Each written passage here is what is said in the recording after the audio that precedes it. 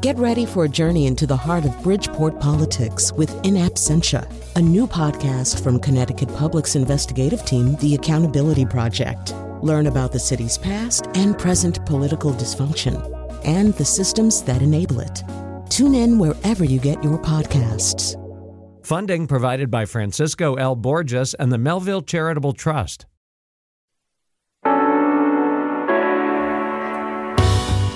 This is Where We Live on Connecticut Public Radio. I'm Lucy Nalpathanchil, broadcasting remotely. Occasionally we dive into ecology on the show, and today we wanted to focus on an animal you've probably seen in your neighborhood, coyotes. They've expanded from the Arctic all the way to Central America. What is it about coyotes that make them so adaptable?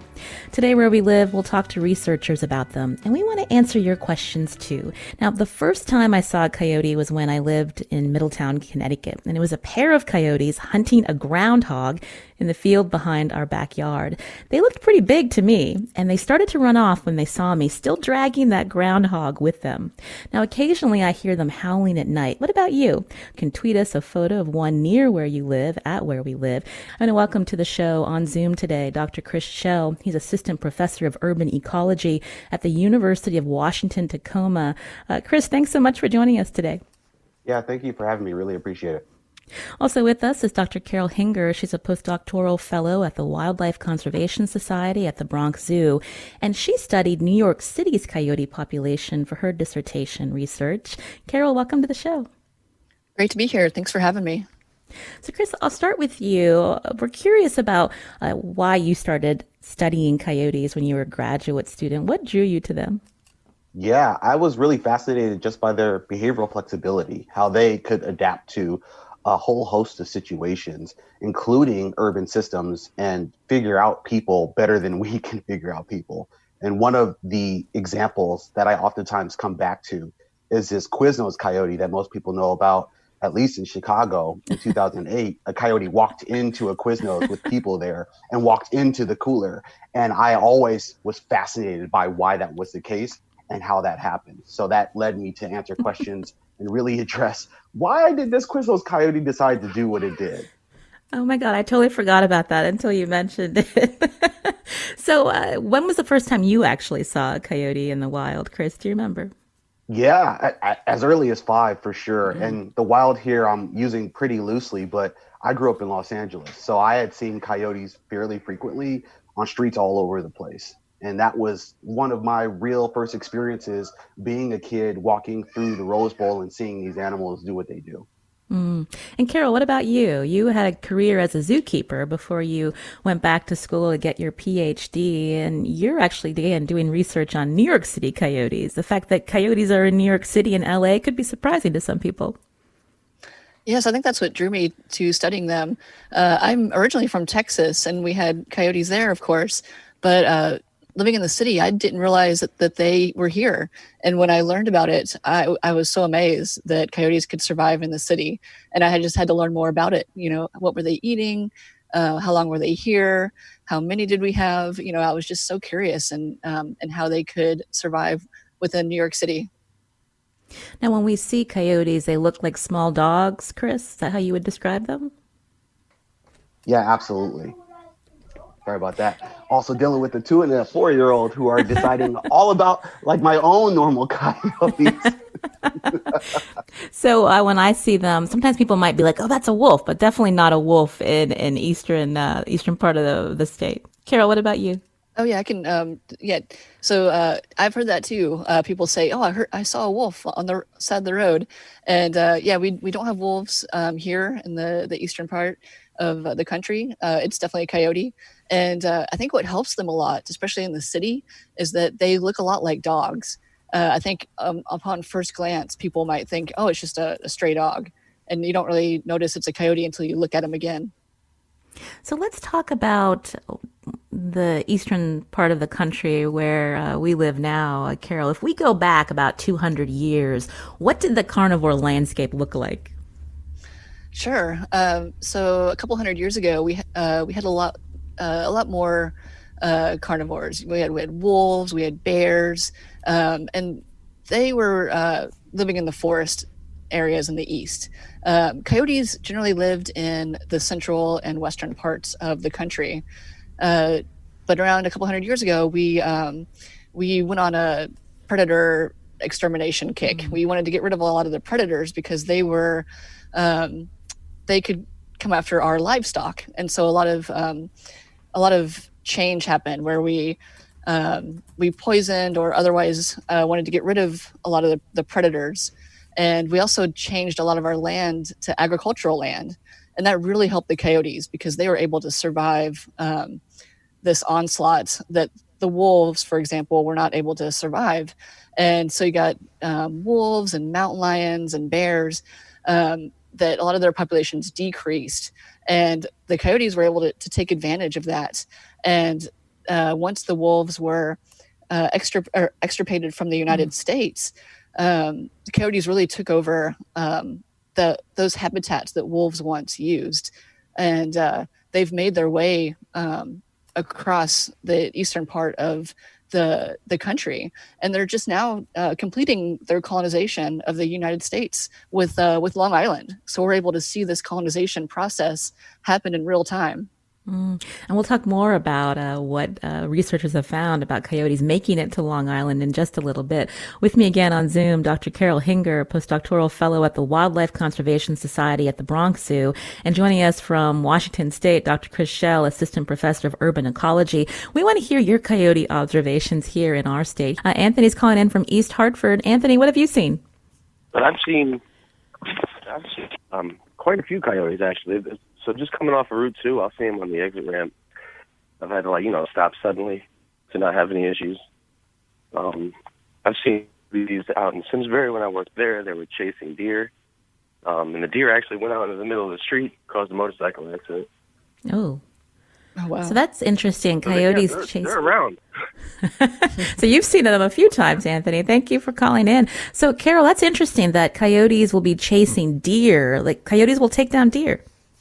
That is interesting. That's something that it's a new avenue of research that I've been reading about. It's, we didn't really think that they took, adult deer, but there's anecdotal reports that a few coyotes will hunt together to hunt adult deer, but usually they will take fawns. A single coyote can take a deer fawn, but an adult deer is pretty big for one coyote to manage on its own. But there's been these anecdotal reports of multiple coyotes sometimes hunting adult deer, which is really interesting. And Chris, I wanted to get you back into this conversation. We were talking with Carol about how, 200 years ago, the wolf was the apex predator. They were driven out and killed because of logging and other reasons by humans. And so now we've got coyotes expanding from the Arctic Circle all the way down to Central America. When we think about how they've adapted and where they are now in I guess, the food chain, so to speak. So no real predators? Yeah, right, exactly. And thank you all for your patience. What we're seeing is that the way in which the landscape changed, kind of to what Carol had addressed earlier, is that now that we have these cities, these megalopolises that are functioning in ways that are very different from more non-urban environments, wolves wouldn't be found in those areas anyway. So imagine a wolf kind of running down any downtown area you're from. It doesn't happen often because wolves travel in packs. Coyotes are a little bit more clandestine. They can travel as single individuals or as pairs. So it's easier for them to navigate the built environment the way in which we've made it. And I like to think of them as, I use the Dark Knight line quite a lot. The heroes, maybe that we don't necessarily want, but the ones that we need, I certainly want them. But they're doing a lot of functions for us as the now de facto apex predators in our cities. That's interesting. Do you think that people see them as pests today, Chris, and then Carol? Certainly. I would say some do. And it definitely depends on the way in which you perceive not only the landscape and the coyotes, but the types of organisms that you also value. And that comes to culture, that comes to society. So, for instance, if you have an outdoor cat, you may perceive coyotes as a threat because they're a threat to your outdoor cat. Or if you have a small child, you'll think the same. Or if you have, say, agriculture, whereas others are just surprised that coyotes could even live in their cities. Carol, when people see coyotes in New York City, are they frightened by them? Some are. I guess it does go back to what Chris was saying about how you perceive your the landscape around you. A lot of people in New York City don't perceive it as a place where coyotes can live. Same thing with me at first when I first thought about coyotes here. But then when you look at how much green space is in New York City, you realize we have two very big parks in the Bronx, and we have a lot of green space around the city, and that's providing the habitat for coyotes. And when we learn about how behaviorally flexible coyotes are in terms of where they can live, and they don't need that much size of, that much space, and they can live in a variety of different areas, then we realize that New York City is a perfect place for coyotes. They can really adapt to lots of different situations. Chris, I wanted to go back to something you said about how, while some people may see coyotes as pests or threats, that we need them. And so talk more about how they've become the apex predator, what they're eating that we consider pests living around us. Yeah, absolutely. So they do what's known as an ecosystem service. And when we say ecosystem service, it means thinking about how natural systems contribute back to society and back to people. So think pollinators, right? Mm-hmm. Bees pollinate different plants that provide a whole host of agricultural products for people. Coyotes do the same, even though they do it in ways that we would never really consider, oh, okay, that's an ecosystem service. So for instance, imagine if coyotes are eating species that we also consider pests. Brown rats that you see in cities, eastern cottontail, which have exploded here in the Seattle-Tacoma region, potentially Canada geese. All of those organisms do a lot of either property damage through chewing through property or through, say, public defacement of feces. And coyotes are eating those organisms. So they're depredating or predating upon those populations, which then reduces the amount of potential damage and also the economic cost. Really good example, when I was doing work in Chicago, was there are a bunch of eastern cottontail that would oftentimes be eating the foliage in the area. And coyotes were some of the most awesome kind of free pest management service that we could have because they changed the way in which the rabbits behaved on the landscape. So they also, too, could be eating organisms that eat smaller organisms. So say if they eat a domestic cat that may be eating some bird species that may also be eating mosquitoes. If there are less cats that are outdoors and eating those birds, and there are more birds to eat those mosquitoes, which again serves as free pest management. So then they can be essentially in the fray of influencing the way in which disease dynamics play a role in the city. Again, you can join us as we learn more about coyotes. They're pretty adaptable, as we're learning today. Diane's calling in from Meriden. Diane, have you seen a coyote? Yeah, for the first time a couple of weeks ago. First I thought it was a dog, and then I thought, oh, the legs are way too long and the muzzle looks different. So I was all excited. I told my neighbors, and the neighbors across the street have an area of woods behind them, and they said, oh, they had seen them for quite some time. And another neighbor has a video camera on at night, and she said she had seen small packs of them going through from my yard through her yard at night for some time. But I was very happy to hear they're here because I've never had as many rabbits as I had last summer.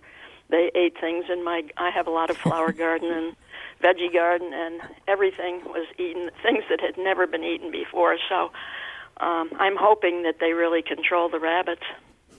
Well, thank you, Diane. I hear you. That's happened to me too. That speaks to what you were sharing, Chris, about where the coyotes are beneficial for us. Yeah, absolutely, absolutely. And if we don't necessarily have coyotes, the question then becomes what other predators exist. Certainly, foxes can be there or raccoons, but they don't necessarily serve the same purpose or function. So coyotes are, again, the best predators we got in these urban systems. Sean's calling in from Manchester. Sean, go ahead. Yes, how you doing? I have a quick story and also have a question for you guys. When we were younger, me and my brothers used to ride ATVs on the power line trails in Manchester, and there was a small pack of coyotes, and they actually chased us down the trail for quite a ways. My question is, do you think that they were chasing us viciously, or were they playing, kind of horsing around? It's a good question. Chris or Carol?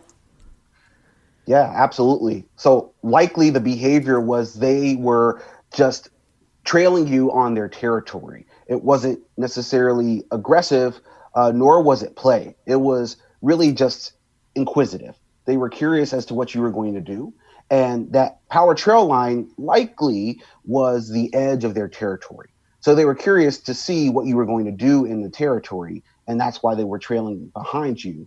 If they weren't baring teeth, if they weren't growling, if their tails weren't tucked, if their ears weren't tucked, then those are all of the signs of telltale aggression. And likely, I'm guessing none of that occurred. Sean, do you have another question? No, that's it. I appreciate the information. Thank you. Thank you, Sean, for calling in. And you can too, 888-720-9677 as we learn more about coyotes with my guest today here on Where We Live. Again, Dr. Chris Schell, Assistant Professor of Urban Ecology at University of Washington, Tacoma, and Dr. Carol Hinger, Postdoctoral Fellow at the Wildlife Conservation Society at the Bronx Zoo. She studied New York City's coyote population for her dissertation research. And we're going to talk more about coyotes in the city as well as now in Long Island. What questions do you have? You can join us. Find us on Facebook and Twitter at Where We Live.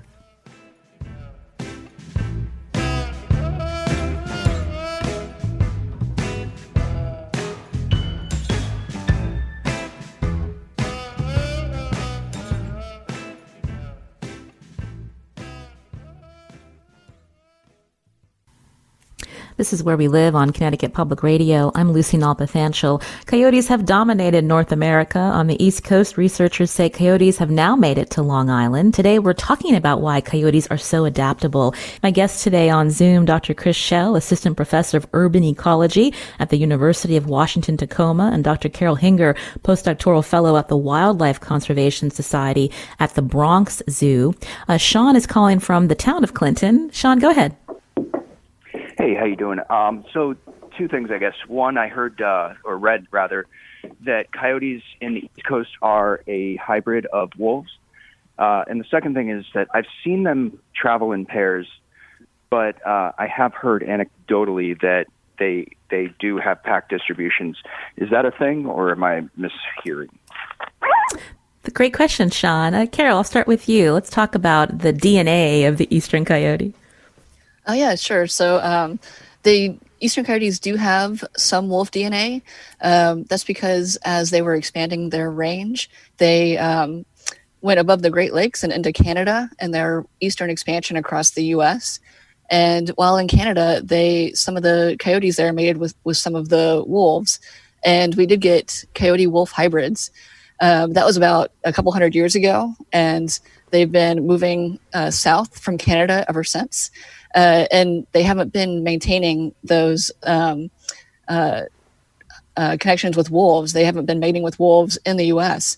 So the wolf DNA has decreased over time as coyotes have just mated with coyotes.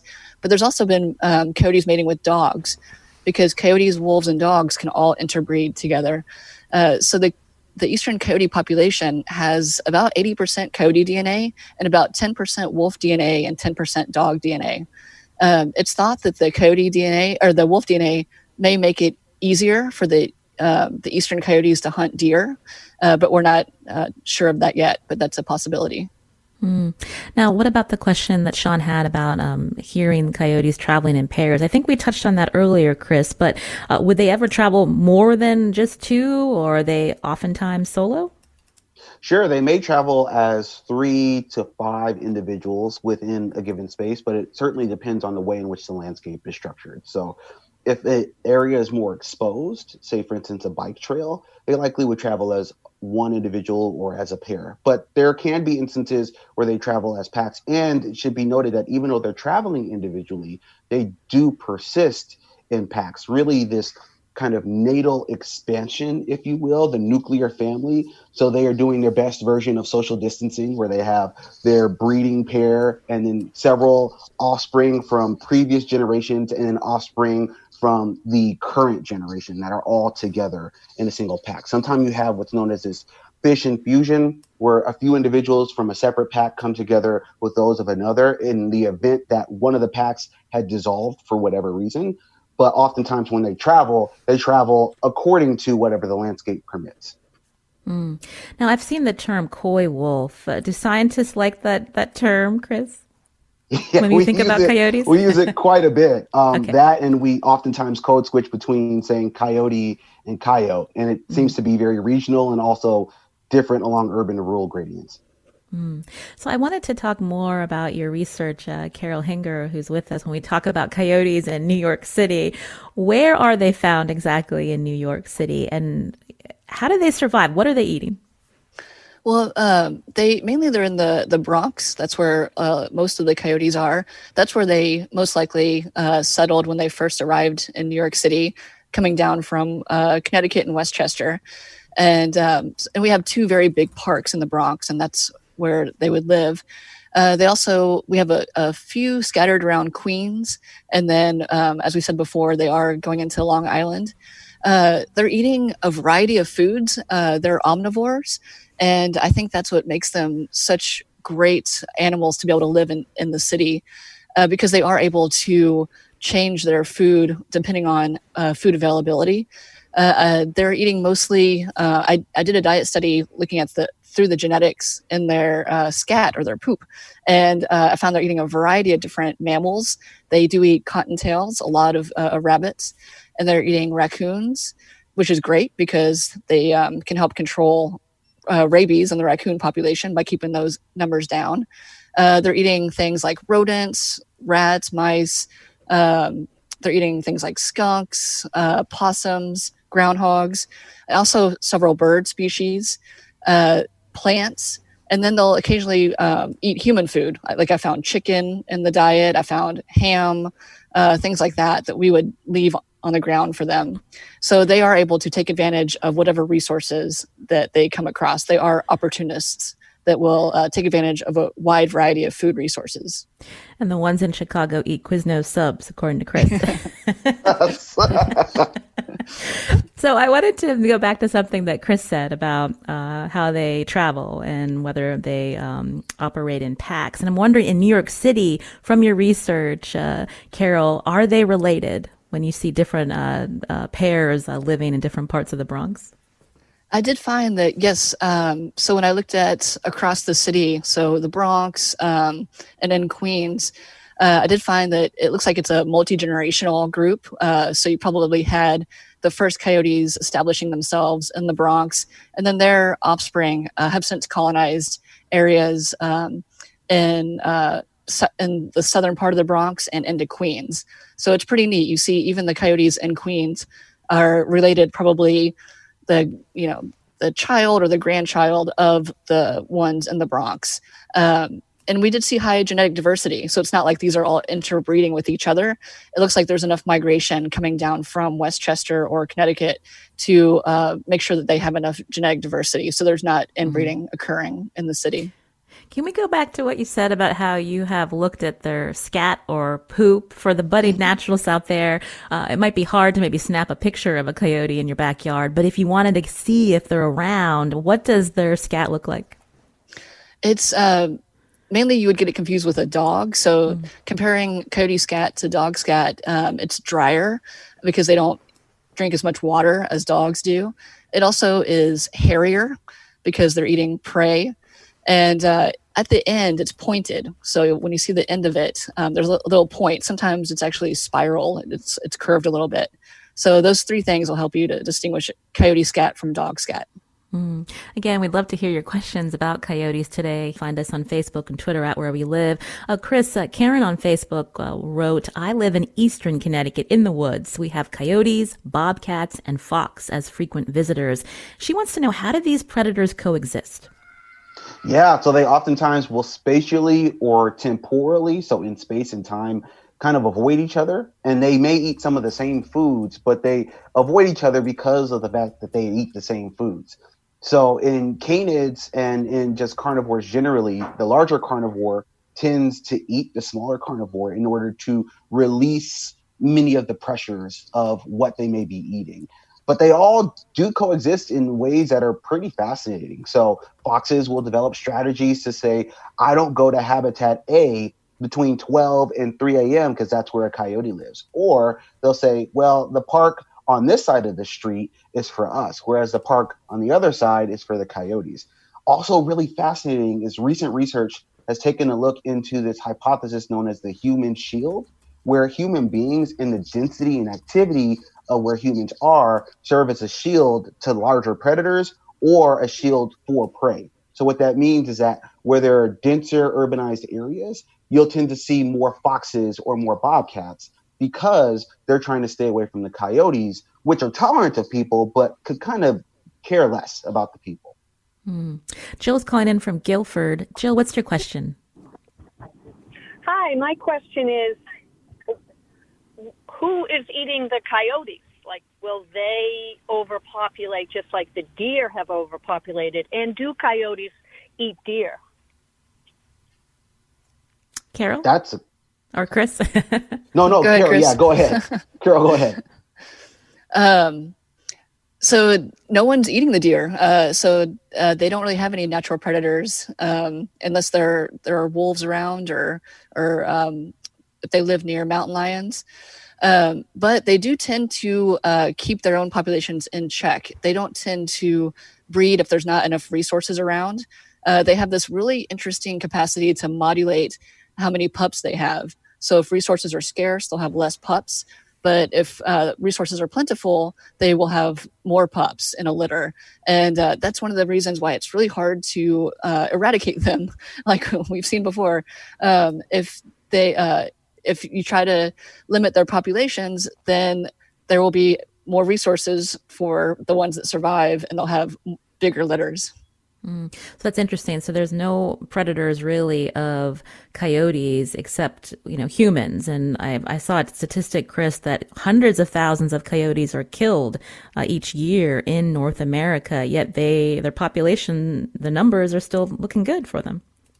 Absolutely. And it goes back to what Carol was saying in terms of how hard it is to eradicate them, because their reproductive success is so high in urban systems because food resources are so stable and they have quite a bit of food to eat. So even though there aren't any natural predators of coyotes in cities, that first year of life is pretty hard for them. And most oftentimes they are hit by cars while trying to cross roads. And that serves as a really huge kind of mortality risk for coyote populations. Leslie's calling in from East Hampton. Leslie, what did you see? Yes, I worked in East Hartford, about a football field's length away from I-84, and I could watch the coyotes and the deer in the greenway that was behind my building, this little stream and a little greenway, and I saw 5 coyotes going after a doe and her fawn, and the doe got up on her back legs and kicked at the coyotes and kept the 5 off, and then she and her fawn hopped in a little stream, swam across to a little island, and the coyotes went back and forth and didn't get her, but she held 5 coyotes off. And they lived in this tiny little green space that was on Silver Lane in East Hartford. It was crazy. That's amazing. You've got a good office view, Leslie, from where you're working in East Hartford. Chris, how do you react to that story? Yeah, that's incredible, and also reminds me of classic predator-prey dynamics, which there are videos of African wild dogs doing the same thing with wildebeests in different areas of the Serengeti. So coyotes are called these cursorial predators, meaning that they don't relent. They're pretty determined when it comes to a prey item, and also they know when to cut their losses. So that is an incredible story, and one that I think is very endearing and shows quite a bit about how predators and prey interact in urban environments as well. Now, earlier, Carol, we were talking about your research in New York City, and I've mentioned a few times now that they're now in Long Island. Richard wants to know, how did they get to Long Island? Are they strong swimmers? What do we know? Well, they probably take the same routes that we do, most likely bridges and using like train tracks. They've been shown to use those kind of corridors to get from one place to another. They can swim, but that can be dangerous, depending on how the water is and everything. And they're probably, I would guess they're using bridges to get across. And Chris, how did you react to that news that there are now coyotes in Long Island, and how will that impact Long Island? Certainly. I thought, Yep, here we go again. In almost every city I've studied coyotes, now 3 and 4 counting, when coyotes start to establish themselves, it's only a matter of time before they become dominant on the landscape. So you can imagine if they're in Long Island and they're starting to expand, they likely will get to the eastern tip of Long Island here sometime within the next decade and have a pretty standard, substantial population. So yes, I'd love to see what that research looks like moving forward. Jessica's been holding from Westbrook. Jessica, are you still there? Yes. What's your question for our researchers? I hike a lot out in the woods here, down on the shoreline in Connecticut, and I've come across coyotes in the woods. I do have a leashed dog. My question is, would the coyotes go after the dog, or would they hunt the dog? I mean, is it safe, or is there anything that we need to worry about when we're doing this? Thank you, Jessica. Chris? Yeah, the first thing to do is what you did. Keep your dog on a leash whenever you're walking through natural areas. That could be one of the biggest incidents of conflict between coyotes and people, is having dogs off leash where dogs are hundreds of yards away from their owner.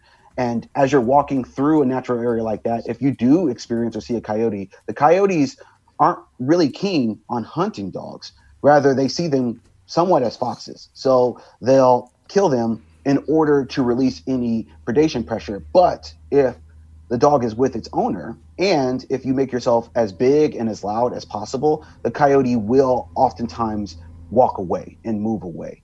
It's when specific animals have been fed and are habituated to people that they start to become an issue and a problem, which just takes a lot of community engagement and not feeding the wildlife. Is that a worry, Carol, when you hear about coyotes now making it to Long Island, the increase that may happen between conflicts between coyotes and humans because of, say, a food source, or the fact that, a lot of people have outdoor cats? I think it's really only an issue if people feed them intentionally or unintentionally. That tends to be the main source of conflict, because coyotes get used to humans as a source of food. But coyotes naturally are wary of humans, and we just need to keep that natural wariness. So if you see a coyote out and about, just kind of, make yourself big, make noise. If it comes towards you, you just, you could, if you wanted to, throw rocks toward it, but not at it, if you think a coyote is coming toward you. But usually that does not happen. They tend to stay away from people because they do have a natural wariness of us. Again, you're hearing Dr. Carol Henger, a postdoctoral fellow at the Wildlife Conservation Society at the Bronx Zoo here on Where We Live, along with Dr. Chris Schell, assistant professor of urban ecology at the University of Washington, Tacoma. A lot of listeners have questions about coyotes. I wanted to get through some of those questions. John in Preston. John, what did you want to share? There's a large population of coyotes. I mean, even more than the professionals are letting on. I live up against about 2,500 acres of state land by the Mohegan Sun, and I've had the neighbor let his 2 dogs out in the morning, and one come running back to the door real quick, howling, and he went out and there was 2 coyotes eating his dog. No matter how much noise he made, they wouldn't stop. Can't shoot them on public property, can't shoot them near your house. They called the game officials, and they told us that you can't hire somebody to get rid of them. But they've been a huge problem around here. I put game cameras out because I have a lot of poultry, and they're always killing my birds. Yeah, well. They're always killing them. But I've got videotape of as many as 7 at a time running around here. Big ones, too. And then there's a domesticated German Shepherd running with them. I guess they would call that a coy dog, right? Well, John, that's really interesting, the observations you're seeing, and it speaks to Chris and Carol, like how can humans and coyotes coexist, and where there are issues that arise. How do you respond to John's observations, Chris? Yeah, absolutely. I would say that type of story that John has shared is one that does happen quite a bit sometimes in terms of coyotes potentially coming into conflict with people, whether it be over agriculture, pets, or otherwise. And the best solution to that is to think about community engagement around something Carol brought up, not feeding the animals. So oftentimes there will be certain individuals that seem to have a propensity to people only insofar as that they've been getting food and that there's no negative consequence of them getting those human food subsidies, which ultimately leads to instances that John had shared. So thinking about the ways in which there were intermediary steps for those animals to get where they are, to where they were potentially eating a dog, also thinks about us, right? We reflect on ourselves in terms of how we manifest on the landscape and what that means for the way in which we coexist with those animals. So there are certainly ways that we can continue to promote coexistence, and I think it's possible. And Carol, what did you want to add to that? I think that's what Chris said is great. You want to try to stop anything before it gets out of control, and coyotes think of us as a food source. But yes, I'm sorry about that situation. That's really, really too bad. I'm sorry that you're losing animals. Again, you can join us here on Where We Live as we learn more about coyotes. Stephanie, you had a question from Danbury. Go ahead. Hi. I tuned in late. I'd like to know if singularly or in a pack, if coyotes have been aggressive toward people. Like I could picture maybe a 5-year-old in a farmland setting and there's a pack nearby, and what could adults do not to make an aggressive action if they happen to see them? And Chris, we did hit on this earlier, but did you want to share that for Stephanie who didn't hear it? Right, absolutely. So we oftentimes will call it hazing, and this is not hazing in the sense of any fraternity or sorority, but hazing in the sense of making yourself as big and as loud as possible. And say, for instance, in that specific situation of a 5-year-old or a small child, there was a recent report earlier this year about, or I believe actually it was fall of 2019, where a coyote in Chicago had bit a small child. And they had found in the gut of that animal that it was eating human food subsidies. So there, again, if it's on farmland or if it's in urban systems, the best way to deter coyotes is to constantly be on the animals. And it's not something that is aggressive towards the animals. In fact, it's actually saving their lives by instilling and making sure that wariness stays for those individuals. I wanted to move on because we talked about how we know that coyotes are around us, and we might see one if we're lucky. We might see their scat, and Carol, you did a great job of describing what their scat or poop looks like. But Ainsley from Brantford wanted to know more about how they sound. Ainsley, go ahead. Yeah, hi. Quick story and a question. Around 10 years ago or a little more, there was increased concern in Brantford about coyotes. One lady said she saw one on her front porch. So they had a town meeting, and it got kind of comical because several people asked if the coyotes could be trapped and then relocated somewhere like, say, Vermont. And it was pointed out that, for one thing, what community elsewhere would want to receive the coyotes? That probably wouldn't be welcome. And also that if we took coyotes out of an area, probably because of that sort of pack dynamic, it would fill in. They would repopulate and refill their territory. And my question is, I live near Brantford Supply Ponds Preserve, and often from that direction I'll hear vocalizing. I'll hear what's obviously several or group of coyotes making noise. I call it a happy hour. And I wonder if that means they're feeding or if it reflects on any certain behavior or it's just kind of a random thing. Carol, did you want to take that question? So I don't know for sure, but I've heard speculation that howling could be a way of gauging the population of coyotes. So coyotes know how many are out there if you hear calls back and forth. But I don't know if Chris has other ideas, if it's also could be when they're hunting. Yeah, absolutely, Carol. And we kind of consider them to be contact calls as well. So I did a lot of my dissertation work in Utah and would find that whenever there were people moving through a landscape or if there was a dog moving through the landscape, one coyote would howl and then the rest of the population would howl. So it's a signal of information that they're sending along the population to let them know, hey, I just saw this, or hey, this is Bob. Hey, Bob, this is Carol. Hey, Carol, this is John. So it's a way of them communicating with each other as well.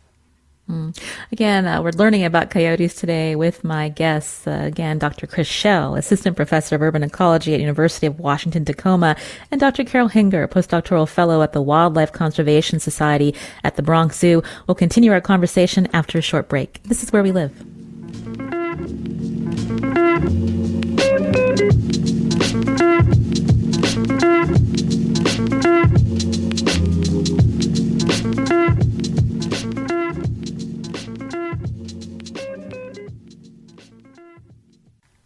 This is Where We Live on Connecticut Public Radio. I'm Lucy Nalpathanchel. My guest today, Dr. Carol Hinger, Postdoctoral Fellow at the Wildlife Conservation Society at the Bronx Zoo, and Dr. Chris Schell, Assistant Professor of Urban Ecology at the University of Washington-Tacoma, as we learn more about coyotes, where we live. Jeff's calling in from Trumbull. Jeff, what's your question? Hi. So I live close to some woods, and we have a lot of foxes, coyotes, and napping turtles, freaking everything. But whenever I try and take a picture of them, the problem is that I can't get it out fast enough. Is there like a cheap, inexpensive way to have like a little camera set up outside to take pictures of everything? Carol, do you want to take that one? Because you have some great shots from the Bronx area. Oh, sure. They do sell what they're called camera traps or game cameras. And you can get cheap ones that won't cost, they cost less than $100, I guess, all the way up to really nice ones that are hundreds of dollars and can give you really good pictures. But yeah, I'd suggest getting a cheap game camera, and then you just hang it on a tree where you think the coyotes might move through. And yeah, it's a great way to really enjoy the coyotes. And yeah, because you're not going to get a picture yourself. It's so hard to find them yourself. But yeah, game camera is a really good idea. And you can go to our website, wnpr.org/where we live. Carol shared some pictures from the cams of coyotes and their pups in the Bronx. Before we run out of time, Chris Schell, I understand that you and your colleagues just published a paper earlier this fall in the journal Science, and we were talking about human cities. And when we think about the dynamics in our cities, we can see how racism and economic inequality map onto our cities. But you and your colleagues looked at how systemic racism actually shapes the ecological processes in our cities. Can you talk a little bit about that? Yeah, absolutely. So a lot of the research that we were doing in this vein was to take a look at where many of the ecosystem services, the habitats, the green spaces are distributed across the landscape and what that means for the animals that live in our cities. So for instance, if we're having this conversation, for instance, about coyotes, and we're thinking about what does a coyote need to move and thrive in a city, you then start to think about what are the habitat conditions around the city and look at where those green spaces are. And through many different projects, some hosted by NPR, we see that legacies like redlining and urban renewal and white flight have all affixed where specific green spaces are across the landscape, and have essentially created this habitat fragmentation based off of structural inequalities that shape where many of the prime habitat conditions are, which is part of the reason why we see this hypothesis called the luxury effect, this idea that in wealthier neighborhoods, there are greater numbers of species and they're more biodiverse. And that is drawn all the way back to the way in which the cities and the built environment were structured in the first place. We'll be sure to link to more about that study at Where We Live. Carol, before we run out of time, we wanted to bring this up. There was a study published earlier this week in the journal Nature that found that globally human-made stuff now outweighs all the living biomass on Earth. So that's compared to 1900 when human-made stuff was only 3% of the world's biomass. What's your reaction to this news and how it impacts these species? Wow, that's amazing. I have not read that, but I have to read that now. Wow, I'm surprised it's that much. But I mean, I can understand living in New York City and seeing Manhattan. I can understand that. But that's what makes it so great for what makes coyotes so great of a species to live in the city, because they can navigate those human structures. They can actually use developed areas to move through the city. So they are lucky in that they can do it. A lot of species are not able to. They need more connected green space. But yeah, so that's one of the reasons coyotes are able to live in New York City, is that they can navigate through those areas to get to the more natural areas where they find food and live. And Chris, to end the show, when we think about climate change, our activities have such an impact, a huge impact on nature. Right, absolutely. And that's one of the really amazing stories that's coming out of the work that I think Carol and I are doing, is that as we learn about the genetics of these species, as we learn about their behavior, as we learn about their ecology, it's teaching us quite a bit on the ways in which we drive the landscape and how that scales up, not just within cities, but outside of cities. We've been talking about coyotes in New York and coyotes in Chicago and coyotes in Los Angeles, but also there are plenty of other organisms that serve very similar roles or different roles, complementary roles, that all contribute to the way in which we think about climate and nutrients that are passed through ecosystem services and the like. So for us as human beings, it's really important to think about how we care for our natural communities by caring for each other. And what that means is thinking about how industry, thinking about how we as individuals and as communities come together for thinking of really innovative strategies that help to mitigate the climate crisis. Well, this has been a really interesting hour. Were either of you surprised we got so many calls about coyotes on the show? Carol? I'm not surprised. I usually get a lot of questions about coyotes. It's a never-ending topic of discussion, so it's great to see that here. Well, I want to thank Dr. Carol Hinger, postdoctoral fellow at the Wildlife Conservation Society at the Bronx Zoo. We appreciate your time, Carol. And Dr. Chris Schell, assistant professor of urban ecology at the University of Washington, Tacoma. Chris, thank you. Yeah, thank you. Today's show produced by Carmen Baskoff. I'm Lucy Nalpathanchel. We hope you have a great week.